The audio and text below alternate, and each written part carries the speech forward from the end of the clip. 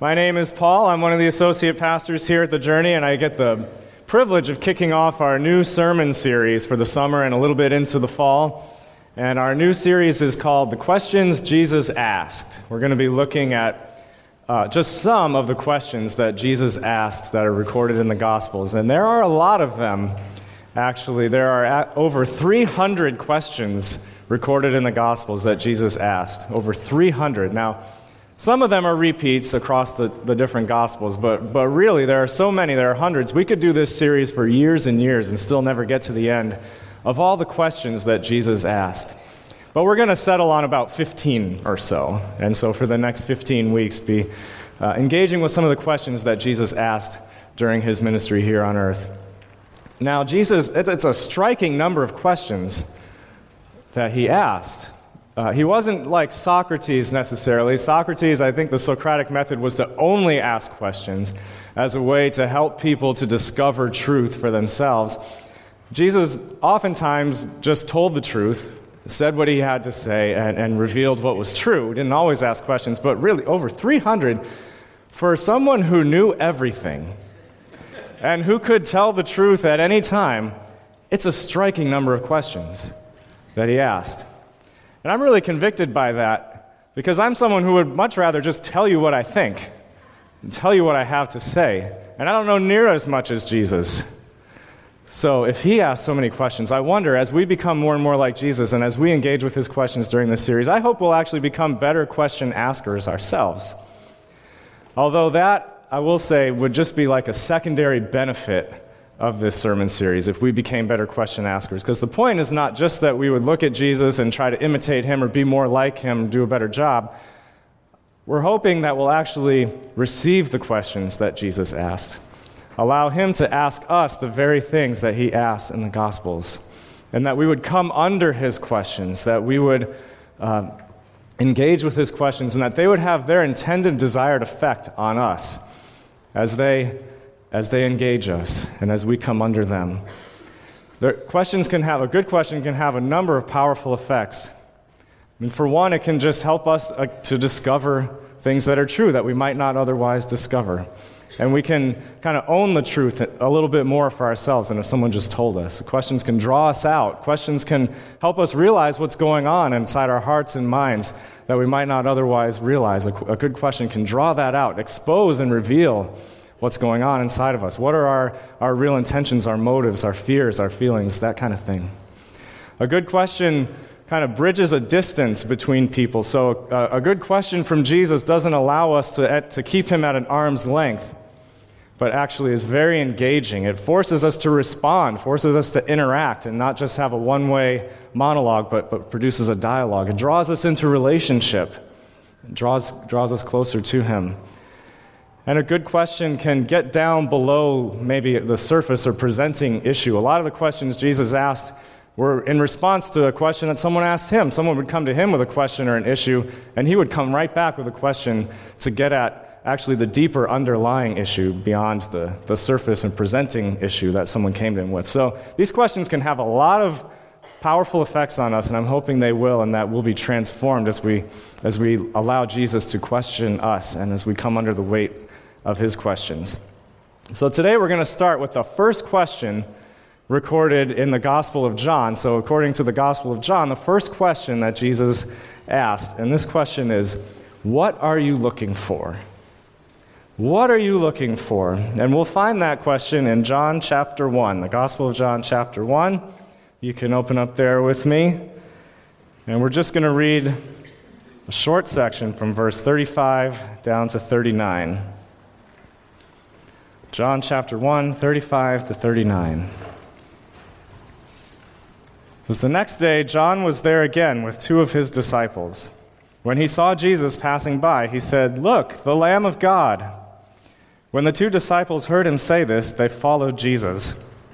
Turning around, Jesus saw them following and asked, "What are you looking for?" And they said, "Rabbi," which means teacher, "where are you staying?" "Come," he replied, "and you will see." So they went and saw where he was staying, and they spent that day with him. It was about the 11th hour. So we'll dive into this a little bit. I want to first clarify a few things, what's going on in this passage and who's who. So the passage begins by describing John, and this is actually not, there's a couple Johns here. So there's John the writer, John the author of this gospel, but the John in this passage is John the Baptist. It's a different John. And up until this point in chapter 1, John the Baptist has gained a huge following. He was a very powerful and famous prophet who was pointing the way to Jesus. And so up until this point, John the Baptist has been saying, there's someone much more powerful than I who's coming. He's the very Lamb of God, the one who's going to take away the sins of the world. He's coming after me. I'm not even worthy to untie his sandals. He's coming. And then Jesus finally shows up. This is his first actual appearance in the Gospel of John. And John the Baptist points to him and says, look, the Lamb of God. And then we have these two disciples who were disciples of John the Baptist up until this point. They came out and followed him, came under his teaching, and were learning from him. But now John the Baptist points to Jesus, and these two disciples leave and go and follow Jesus. These two disciples, one of them, we learn later in John, is Andrew, who went on to be one of Jesus' 12 apostles. He was the brother of Peter. So Andrew is one of them. The other one doesn't get named, but a lot of people think that he was actually the gospel writer, John, the apostle John. There's a few clues that would point that way, and one of them is that John actually makes the habit throughout his gospel of referring to events where he was there and referring to himself, but not referring to himself by name. And this might be one of those instances. So a lot of scholars think that the other disciple is John. So I may refer to these two as Andrew and John, and I think it is John, but even if it's not, John's as good a name as any for an anonymous guy. So Andrew and John. Andrew and John go and follow Jesus. They start to follow Jesus, and then he turns and he asks them this first question. And not only is this the first question, these are actually the first recorded words of Jesus in the Gospel of John. What are you looking for? How interesting that the first words that John records Jesus saying, they're not an announcement, not a proclamation, or anything like that, but a question, and a very down-to-earth question. What are you looking for? In the New International Version, which your pew Bibles are, it has it translated, what do you want? Which is all right. We might say that in our modern-day English, but in the original Greek, the verb here is seteo, which is a very common verb in the New Testament. It shows up over 100 times and is often translated seek. Most of the time it's translated seek, like seek and you will find. Or it gets translated search for, like someone searching for something in particular, trying to find it. Yesterday morning I woke up and I couldn't find my keys anywhere. And so, I don't know if you've ever been in that situation, but I'm looking all over the house, like kind of tearing up the house, looking for my keys. Where are they? Where are they? Because I can't go anywhere without them. And if you needed a Greek verb to describe what I was doing, it would be seteo. Looking for my keys. And if you saw me going crazy looking for them, you might ask me, what do you want? But more likely, you'd probably ask me, what are you looking for? So, what are you looking for? It's the question Jesus asked. Or what do you seek? What are you seeking? Sometimes the old King James English is really awesome, and it translates this verse, what seek ye? It sounds so epic and grand. What seek ye? Although, actually, back in the day, that was very casual conversational English, which is what the new translations try to capture. What are you looking for? It's a very down-to-earth question. Or what are you seeking? Because these two disciples, Andrew and John, they are seeking, they are looking for something, and Jesus engages them with this question. So I want to look at 4 things that this question does. 4 things that Jesus does by asking this question. What are you looking for? So first is that Jesus honors their seeking by asking this question. We see Jesus really honor Andrew and John's seeking in this passage by turning towards them in it. They start to follow after Jesus, and Jesus does not play hard to get. He does not keep himself at a distance, but he draws near to them. And in doing so, he honors their seeking. It's a pretty bold thing for these two guys to just start following after Jesus. I mean, John was a mega celebrity, John the Baptist, and now he's pointing to some guy who he says is even greater than him, in fact, the very Lamb of God himself. And these two guys just start to follow after him. It's a bold thing. You never actually know how someone who's a really big deal is going to respond when you approach them. I read recently about talk show host Steve Harvey, who I always thought was a pretty down-to-earth guy, but this memo came out, was leaked recently, that he sent out to his entire staff that essentially said, "Don't approach me. When I'm in my dressing room or if you pass me by in the hall, do not approach me, do not speak to me." And this went out to his whole staff. So now we're talking about someone who's a way bigger deal than Steve Harvey. Jesus Christ is on the scene, and these two guys have the audacity to just start following after him, and man, they find he is so approachable. Amen. Turns toward them, physically turns, stops where he's going, stops what he's doing to turn and give them his attention. What are you looking for? He extends a welcome to them, honors their seeking, extends friendship, shows affection towards them, takes their seeking seriously, and honors it. He's very approachable. And it is a bold thing for anyone to seek Jesus. And we need to know what he's like when we do that. And this is what he's like. Extremely approachable. The Apostle James writes in the book of James in the New Testament, this will be on your screen, "Draw near to God, and he will draw near to you." And this is also echoed throughout Scripture, this theme that James talks about. Draw near to God, and he will draw near to you. This is true of God and his character. And we see in this passage, Jesus embodies this truth. They start to draw near to him, and he draws near to them. And in doing so, he honors their seeking. This is what Jesus is like. It's a bold thing for these two to come after him, and he responds this way. And in this day and age, especially in our post-Christian New England culture that we're in, it's a bold thing for a person to step foot into a place like this, to seek.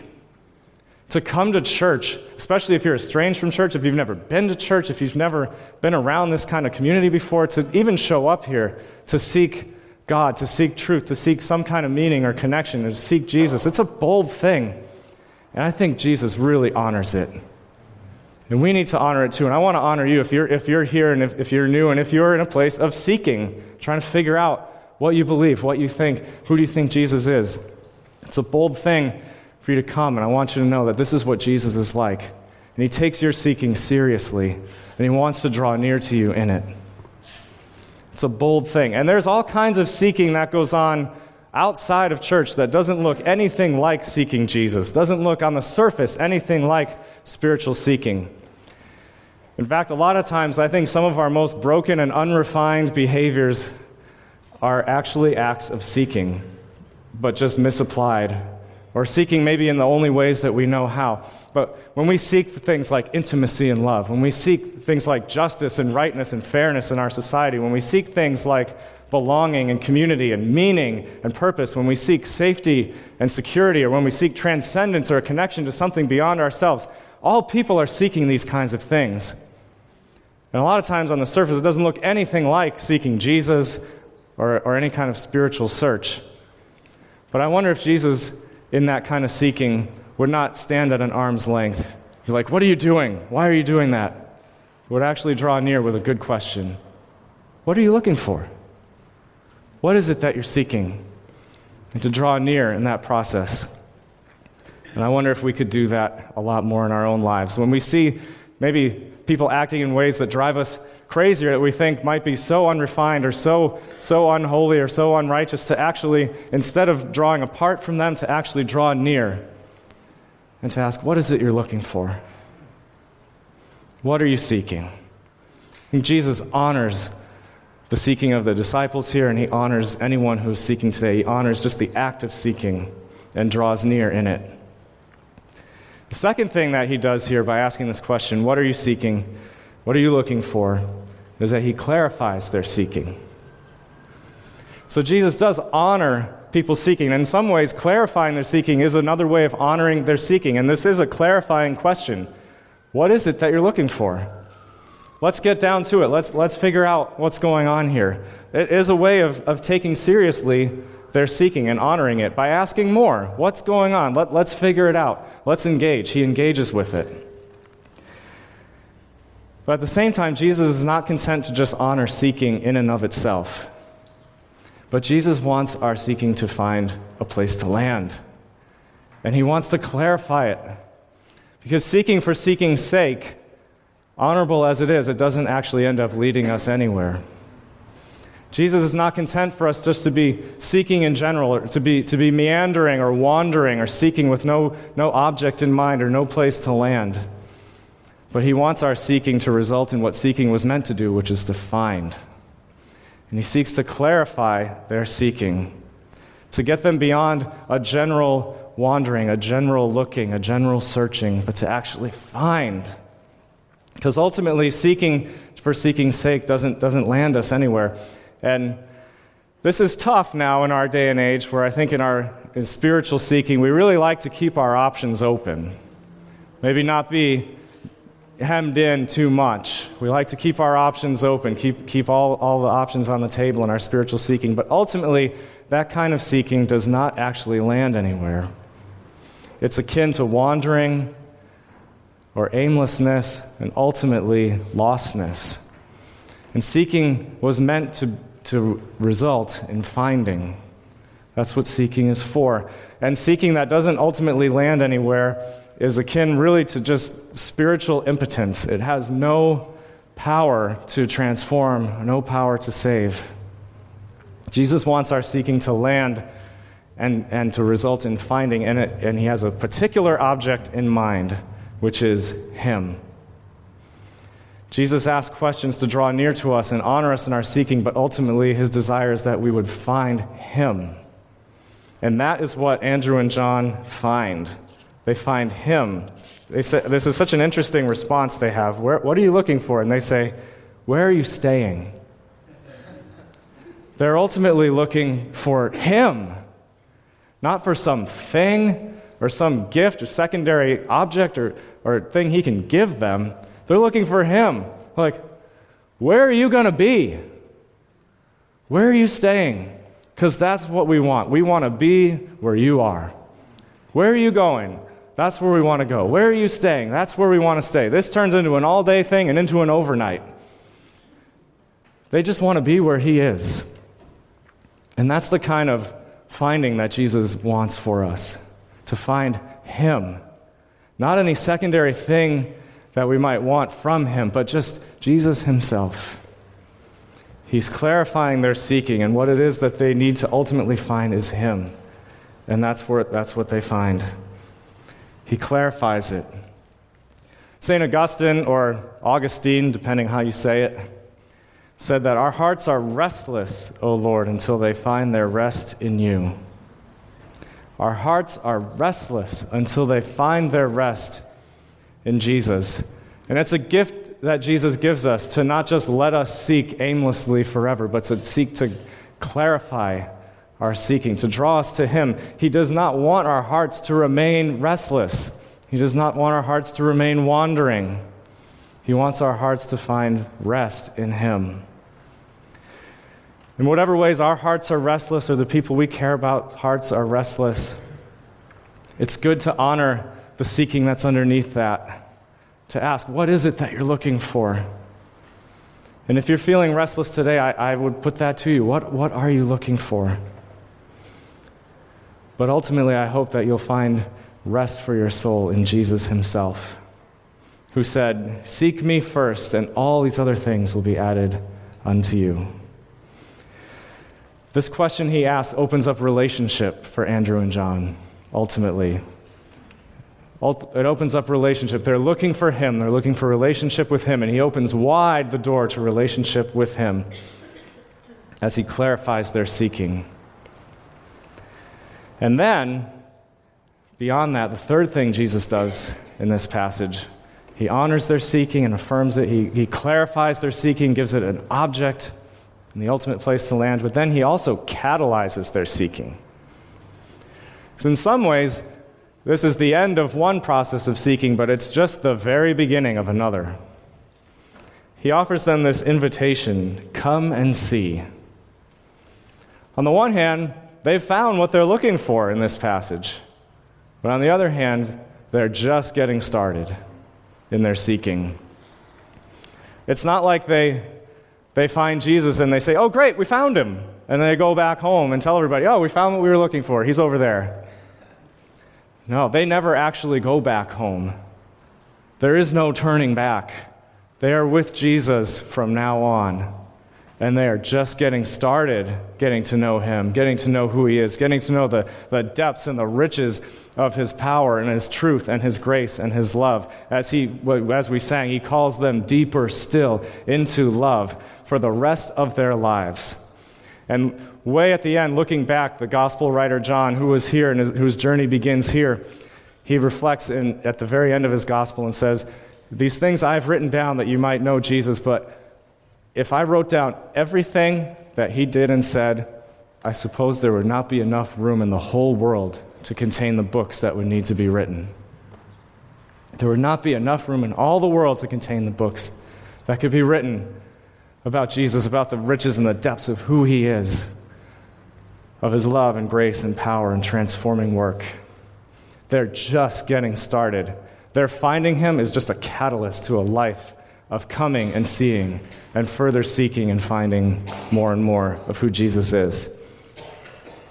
I can relate to this from my own journey. I've been walking with Jesus now for about 20 years, and at this point I can say I'm every bit as captivated, if not more, by him and who he is than I've ever been in my life. And my coming to Jesus in some ways was the kind of end of a long and tumultuous seeking, but was also the beginning of a beautiful and new kind of seeking. When I came to Jesus, I was a college student, and at that time I was kind of a classic work hard, play hard kind of guy. Working hard, working actually very anxiously as a student to try and secure some kind of safety and security for myself going forward, to secure some kind of purpose and meaning and future for myself. I worked very hard, and I also played very hard at that time in some very, I guess, misguided and unrefined attempts at seeking good things like love and intimacy and connection and joy and transcendence and a connection beyond myself. Working hard, playing hard. I was seeking all kinds of things, but it was kind of aimless, wandering, and lost. And I kept a journal during that time, and it's funny for me to go back and look at it, because there are a lot of points where I actually stop and write something like, why did I do what I did today? What am I doing all this for? What is the point of X, Y, Z? And I believe those questions were actually the work of the Holy Spirit in my life, like Jesus, generating those kind of questions, asking me, what are you looking for?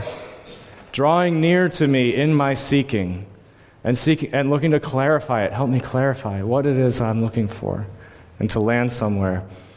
And then he really embodied this kind of seeking. One night, I'll never forget, a January night during college, I was in Boston, and my roommate Sebastian and I went out riding the Red Line in search of a good time. We were seeking something. We thought maybe we found something. So at one point on our train ride, there were these two pretty attractive young women sitting down across from us on the train, and we made a quick eye contact, and they turned and said something to one another, and got up and walked over to where we were and sat down. We were like, hey, all right. And they introduced themselves, and one of them says, I'm so-and-so, and this is my friend, and we're out tonight talking with people about Jesus. And I was like, you gotta be kidding me. I just pouted, and I slouched down in my seat. Like, Jesus? That's not what I wanted to talk about. They didn't actually talk to us much about Jesus. What they did was ask questions. What do you think is the purpose in your life? What do you think will happen to you when you die? What happens to us after we die? That kind of question. And my roommate was very combative and loved to argue, so he just argued with them and went back and forth, and I let him do it, and I just sat there silently. First, I was just sulking because they didn't want to talk about what I wanted to talk about. But I was also silent because I was very bothered by their questions. And I was especially bothered because I did not know how to answer them. What's the purpose of your life? Why do you do what you do? What do you think ultimately happens to us? These questions, I actually had no answer. And they probably walked away from that conversation thinking they had absolutely no impact on me because I didn't say anything. But nothing could be further from the truth. I was so disturbed and so troubled by the fact that I had no answer to those questions, that it just catalyzed further seeking on my part. And wouldn't you know, it was just a few days later, I met my first friends from a Christian fellowship on campus who invited me to come to where they gathered to study the Bible to seek Jesus. And I was so ready. I was like, you're kidding me. There's actually people like that here? When do you meet? And I showed up, and I'm so grateful for a community like them that honored my seeking in that time, that took my questions seriously, drew near to me in my seeking. And on the surface, there were ways I acted that did not look at all like a serious seeker of Jesus. But they got under the surface and they asked more. What are you looking for? But they didn't just affirm and welcome and honor my process of seeking. They helped clarify it. They helped me to actually find something. They helped me to land somewhere and to stop being lost and to stop wandering. They helped point me to Jesus Christ.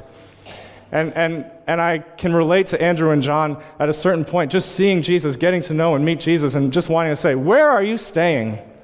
Where are you going to be? Where can I find you? Just captivated by him and who he is. All these secondary things I was looking for, love, intimacy, purpose, transcendence, safety, security, all these things and more, they were found there, but those are just secondary things. What I really needed to find was Jesus. And they helped me to find him. And that catalyzed a journey that has only grown more and more over time. 20 years later, I'm still every bit as captivated by Jesus as I ever was. And that invitation of his, come and see, continues to ring out into my life and into our lives. It's always there. Keep coming, keep seeing. There's always more to him. And wherever we are in the journey, we're just getting started. I love being part of a church where there are people on many different stages of their journey with Jesus. I especially love being here on a Tuesday when our senior adult Bible study gathers. People in their 60s, 70s, and 80s who've been walking with Jesus longer than I've been alive, who come catalyzed to seek him, who are still captivated by who he is, who know there's still so much more to learn. They come with so much anticipation and eagerness, even after all these years, knowing there is still so much more to know of Jesus' love and power and truth. And I really hope to be like you when I grow up. I really do. But here's the thing. I said there's 4 things Jesus does with this question. So far, we've talked about how he honors the seeking of the disciples, how he clarifies the seeking of the disciples, how he catalyzes the seeking of the disciples. But this is not just about the seeking of the disciples. This is not just about our seeking. But this question, what are you looking for, is actually an act of Jesus seeking them. Andrew and John are seeking in this passage as they follow after Jesus, but theirs is actually not the most profound seeking that happens in John chapter 1. To even make this conversation between them possible, let's zoom back a little bit and go back to the very beginning of John chapter 1. What Jesus did to even make it possible to have this conversation in the first place. In the beginning was the Word, and the Word was with God, and the Word was God. He was with God in the beginning. Through him all things were made. Without him nothing was made that has been made. This is Jesus. And then down to verse 14. And the Word became flesh and made his dwelling among us. And we have seen his glory, the glory of the one and only Son who came from the Father, full of grace and truth. This is the ultimate act of seeking. Jesus Christ, the eternal Word of God, who was with God, who was God in the beginning, through whom all things were made, coming and taking on flesh to live among us. Taking on a body that Andrew and John could see and follow after. Taking on ears that could hear their questions. Taking on a mouth that could ask them questions. Being an embodied person who could stay somewhere where they could ask, where are you staying? Jesus literally moved heaven and earth in search of them. To be someone who could be found. He is the ultimate seeker in the universe. The most profound seeking of all time is not our seeking, but it's Jesus seeking us. There's another place in the New Testament where this Greek verb zeteo is used, and it's in Luke 19, verse 10, describing Jesus. For the Son of Man came to seek and to save the lost. He's the ultimate seeker in this passage. C.S. Lewis said that people like to talk about man's search for God, like a great and noble thing, man's search for God. But when it comes down to it, that's nothing more than like a mouse searching for a cat. Anyone searching for Jesus, anyone who knows Jesus, I think any of you who know Jesus know that however you sought him, however you might have found him, you ultimately were found by him. Amen. And the one you found was the one who'd been searching for you the whole time. That is my story. There's some seeking involved on my part, but ultimately finding Jesus for me was being found by him. Seeking him was actually searching after the one who'd been searching after me the whole time. And that's true of any of us who know Jesus. And some of us can point to ways where he sought us out. Some of you, like me, have a story of a lot of running away from God, of rebellion, where he just continued to search you out, seek you out, not let you fully run away until you came home to rest in him. Others of you don't have a story like that, but it's one where you look back and you can't even remember a time when you weren't conscious of Jesus and where you don't remember having some sense of his reality and his love in your life. And that is a beautiful and miraculous thing. And I don't want you to ever downplay the miraculous nature of your story. Your testimony might not be one of those hit rock bottom, pulled up by Jesus kind of things, but it is every bit as miraculous of a God who sought you out from the moment you were alive, before you could even think of him or turn to him, who was seeking you out from the very beginning. Every bit as miraculous and dramatic. Our search for Jesus is ultimately the search for the one who's been searching for us and continues to search for us and seek us out. And he continues to seek every one of us out, whether we're even seeking him at all, whether we've known him for a long time. He continues in pursuit of us, in search of us, continually inviting us, come and see, continuing to dig down below the surface of our brokenness to ask, what is it you're looking for? And to have it be found and fulfilled in him. He is searching for us. And I love that we are in a church called The Journey, which when I first heard about the church, I honestly thought was a bit of a corny name, if I'm honest. But man,